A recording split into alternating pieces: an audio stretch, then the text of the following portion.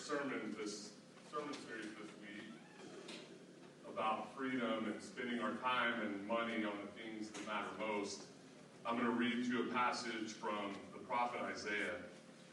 I was planning on just reading verses 6 and 7, and they'll be on the screen behind me, but I feel like I want to read more, so I'm actually going to read chapter 58, verses 1 through 7, if you're someone who follows along in your Bible. And if you want to follow along with more than what's on the screen, I'll give you a second to find that. Isaiah chapter 58. I'm going to start with verse 1. I used to wait while I quit hearing pages. Now I wait until people are done looking on their phones for Isaiah. This is what God says to the prophet Isaiah. Shout loudly. Don't hold back. Raise your voice like a trumpet. Announce to my people their crime, to the house of Jacob their sin. They seek me day after day, desiring knowledge of my ways, like a nation that acted righteously, that didn't abandon their God. They ask me for righteous judgment, wanting to be close to God. Why do we fast and you don't see?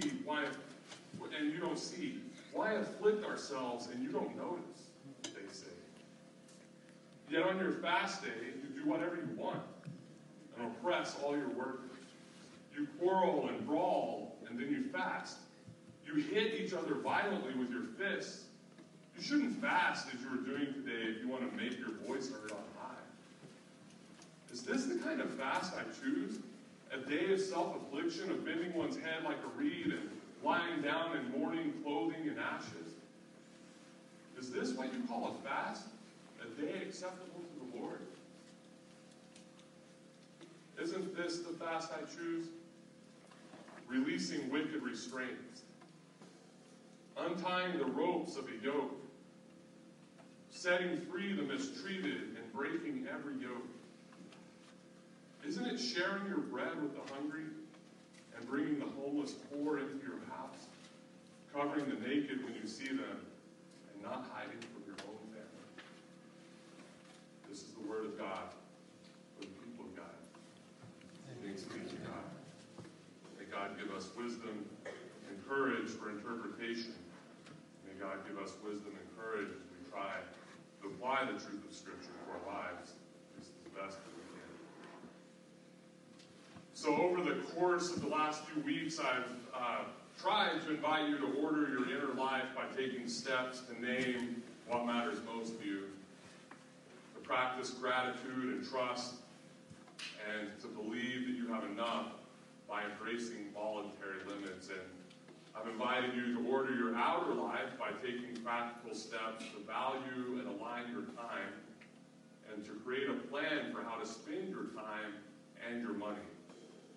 So today I want to talk with you and encourage you to consider how to live your life in the freedom that we receive through Christ. But to get to the main points I want to make, we've got to have some theological thoughts happening first.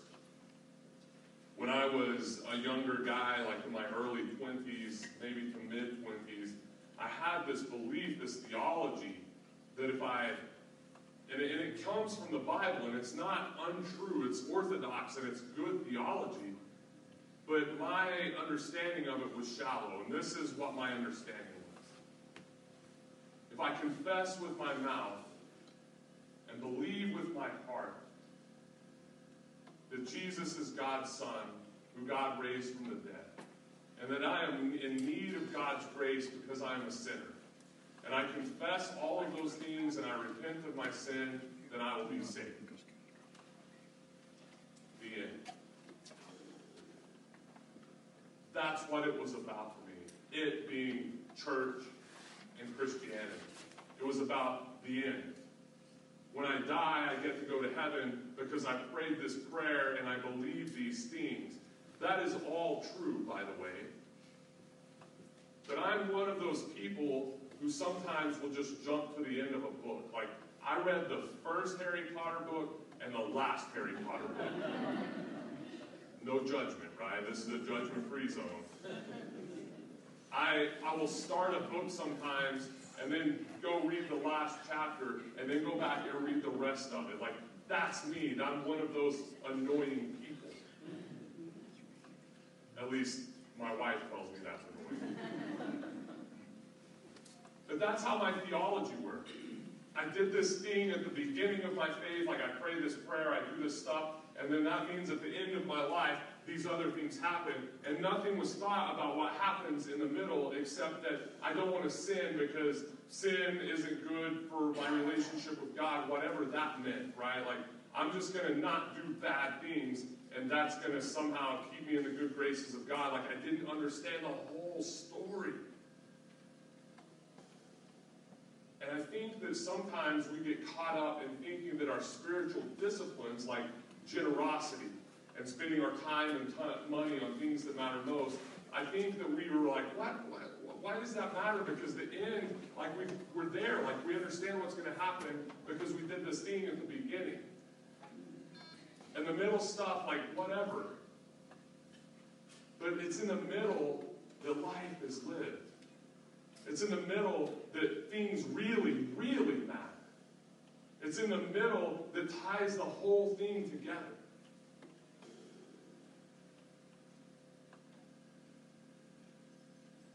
Jesus said, I came to give you life and give it to the fullest. To give you life. To give you the stuff in the middle. It's not about the beginning and the end only. It's the whole thing stretched out over your entire life. So what's the point of finding freedom if it's only about the end? Well, listen to what James says in the 2nd chapter of his book. I had this idea when I was younger, when I thought it was about the beginning and the end, that this was a controversial passage of Scripture. Now I find it to be one of my favorites. This is James chapter 2, starting with verse 14. What does it profit, my brethren, if someone says he has faith but does not have works? Can faith save him?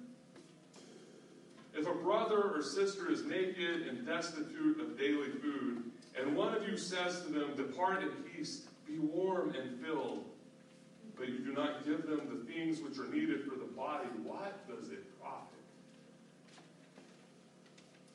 Thus also faith by itself, if it does not have works, is dead. But someone will say, you have faith and I have works. Show me your faith without your works, and I will show you my faith by my works. You believe that there is one God? Well, good for you. Even the demons believe, and they tremble. But do you want to know, O foolish man, that faith without works is dead? I thought that was controversial because I thought it was only about the beginning and the end. I didn't understand that my faith throughout my life, the way I lived my everyday life, mattered. And not necessarily because I'm trying to earn the approval of God, because listen, I've told you this 1,000 times, and I hope to tell you 10,000 more times. God loves you. You can't do anything to cause God to love you more. You can't do anything to cause God to love you less. God loves you, plain and simple, period, at the end, no asterisks, the end of the story. You are loved. So the spiritual disciplines, the living of the everyday life, isn't about trying to gain favor with God. It's about trying to live into this life that is the fullness of life. James was onto something. So was Isaiah.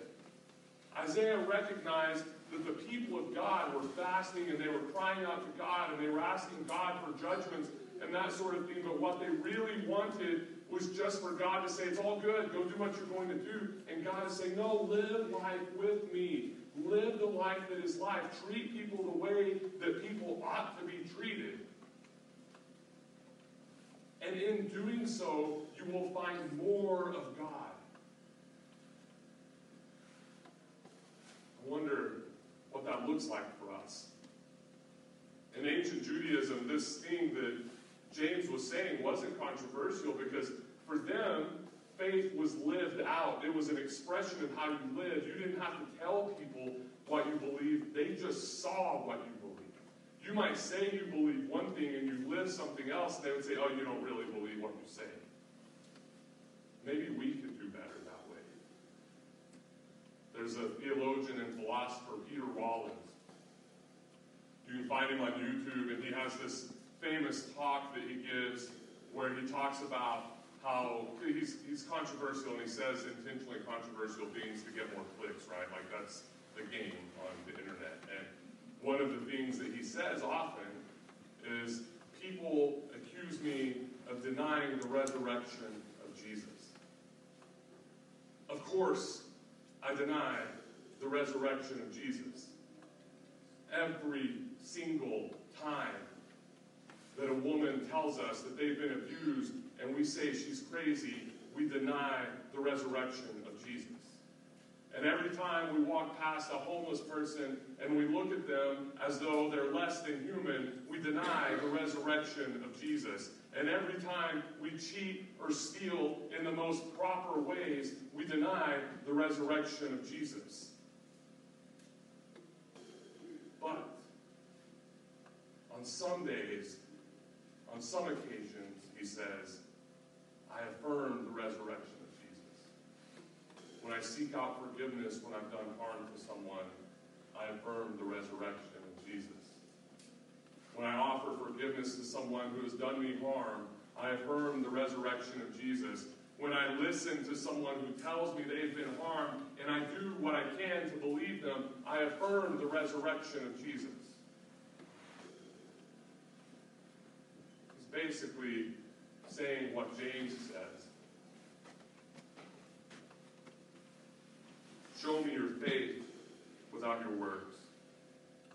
I will show you my faith by my works.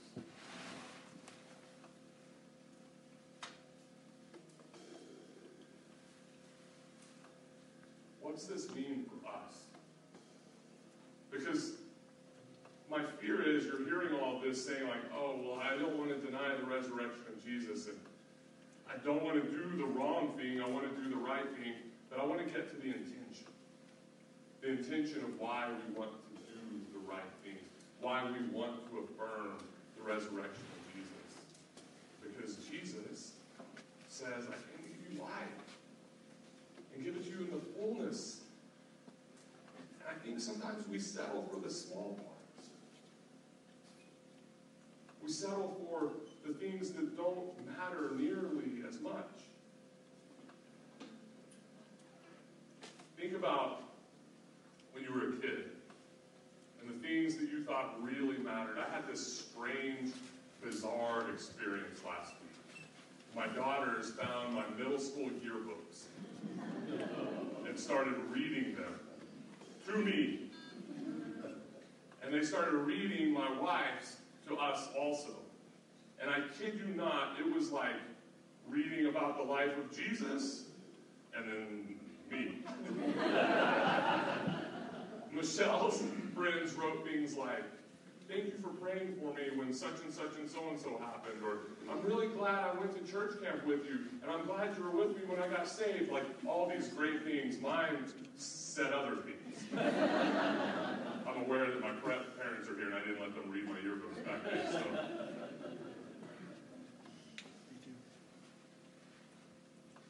But the things that were important to me then, they're not important now. The way that those kids wanted to write about me and the life that I was trying to portray to them, it's not important now. Right? Like, it's hard to understand that when you're in middle school, or when you're in high school, or when you're in college, or when you're 30 or 40. I'm guessing when you're 50 or 60 or 70, like, the things that we think are important probably aren't that important because it's the stuff in the middle that matters, right? How did we love? How did we find the presence of God? This morning I heard on the Bluegrass station on the way to church this song where the guy was singing that his child came up to him and said, hey, what does God look like? Is God brown or black or white? What does God look like?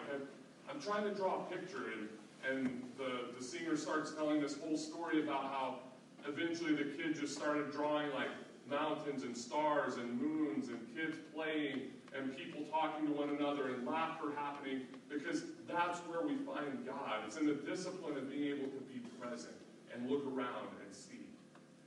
It's in the discipline of sitting quietly, drinking a cup of coffee, and writing in a journal about your day that you just had or the day you hope to have. It's in the discipline of making sure that you spend time with friends once or twice a month. It's in the discipline of taking a day off. And when I say take a day off, I mean take a day off.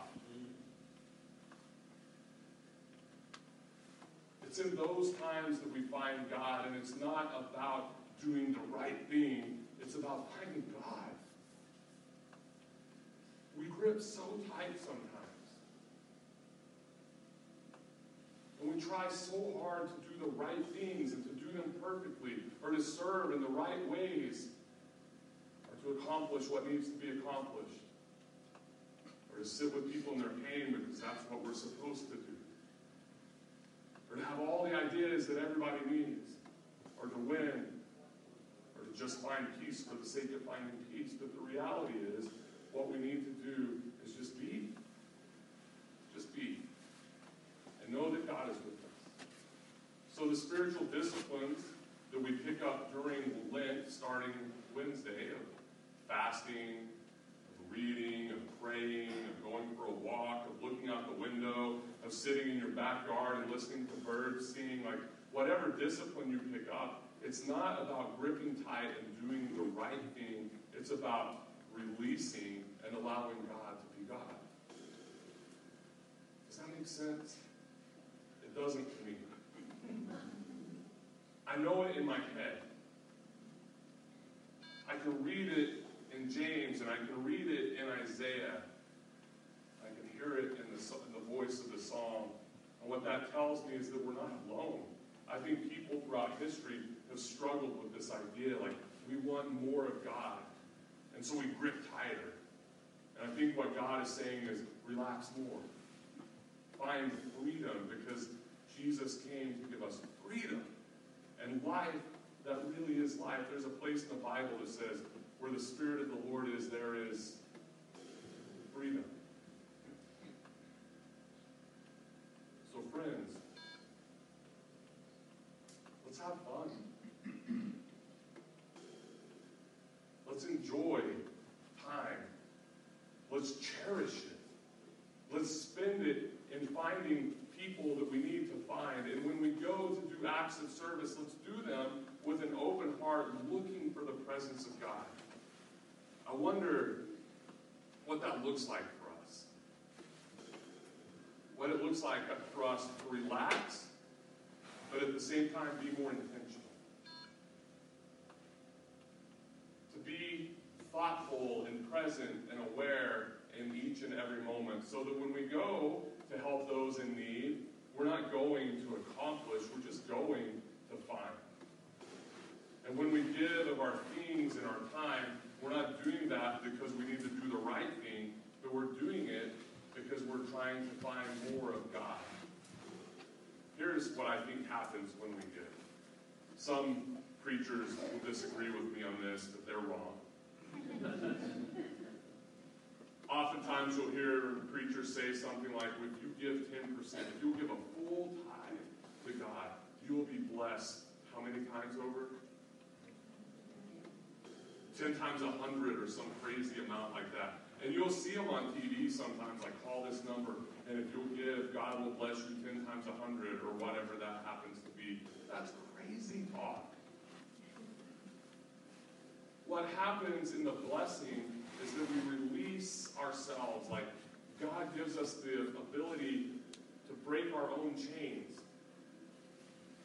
And in the process, we find God. So when we give of our finances, when we give of our time, we find more God.